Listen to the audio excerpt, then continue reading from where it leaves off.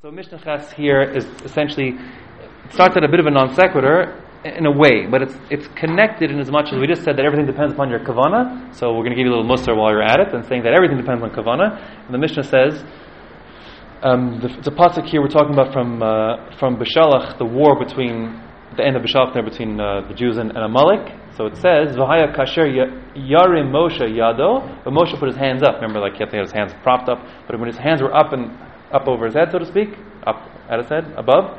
So then, V'gavra Yisrael. Then the Jews were successful, and when not, then they weren't successful. So the Mishnah asks rhetorically, "V'chi yadav shamosha osas milchama." Right? O shovros milchama. Does Moshe's hands up or down have any effect on winning or losing a war? They were sitting on a rock somewhere waiting. So the answer is no. El lomer lach. It's to tell you, Kozman shayu Yisrael mistaklin klape mala. They would look at Moshe and his hands would be upside, like so to speak, look heavenwards. Right? Umishabdenes libam la viyam shebashamayim, and therefore they were mishabed. They subjugated their hearts to their Father in heaven. So then Hayim is governed. Then that's a no lose proposition. Since they were somach on Hashem, they would win.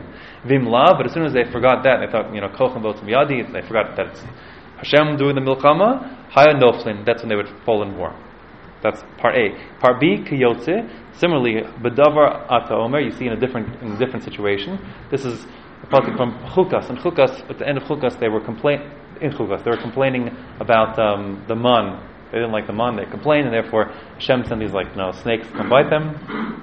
So then they all there's a Megefa, and they're all dying. So what did Hashem tell them to do? He says, "Aseh lecha sraf."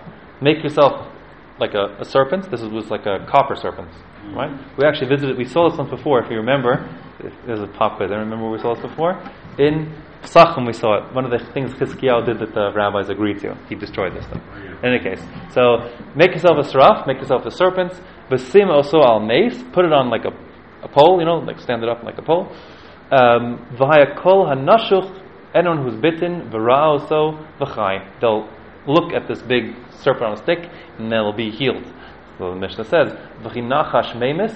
And do you think snakes go and kill you? That the real snakes in the ground that bit them, or nachash mechaya, or the snake, meaning the copper stick on the pole? You think that's going to save you? Ela bizman Yisrael mistaklin klape mala, when they look heavenwards, umishabdin slibam lehavian shebashamayim, and they subjugated their hearts to their Father in heaven. So then hayom misrapin, then they were fine, they got healed. V'im love, and if not, hayom nimokin, they would not good. Right? That's not good. We discussed this before. Remember, Chanina Medosas, snakes don't kill, sins kill, with the Arvad and his foot in the hole. We discussed this before. Okay, I've actually been to Jordan where this happened, allegedly, and they actually had put up, even though Chizkiah took it down, they put up like fake memorial copper snakes. What tourist attraction. Anyways, that's that. So now the Mishnah finalizes back on topic again. A cherish, usually in the Mishnah, we saw already.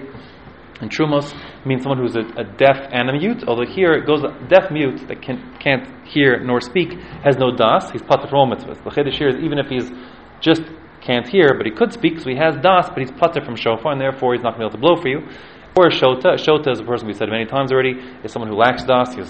He's I don't know, crazy. That's a good word. Crazy. And lacks das, doesn't understand what's going on. V'katan, or a minor. A katan is anyone who, to become a gadol in a major means that you're 13 for a boy or 12 for a girl, and also brought forth 2 pubic hairs. That's mitoraisa. So this katan lacks either age or also maturity, physical maturity. Ein motziin es harabim yidei chovasan. Since they're in themselves not chayev, they can't be motzi. See the word motzi there. They can't be motzi the rabbim from their chov. Zeh klal is the principle. Always zeh klal comes to add something. It's a zeh klal. There's the principle. Kol she'enam mechuyev b'davar. Anyone who's not chayev in a matter, enam motzi es harabim yidei chovasan. They can't be motzi other people through their chov. This is coming to add women, because women. Blowing shofar is a mitzvah ashish shezman grama. We said this before. There are 8 of those. So this is one of the 8. These women are pater, although they could hear shofar and get schar as the ena mitzvah va'osa, but they can't be motzi men because they're not chayiv in it. So the zeh klal is coming to add even women blowing shofar. They could blow for other women, but they can't blow for other men.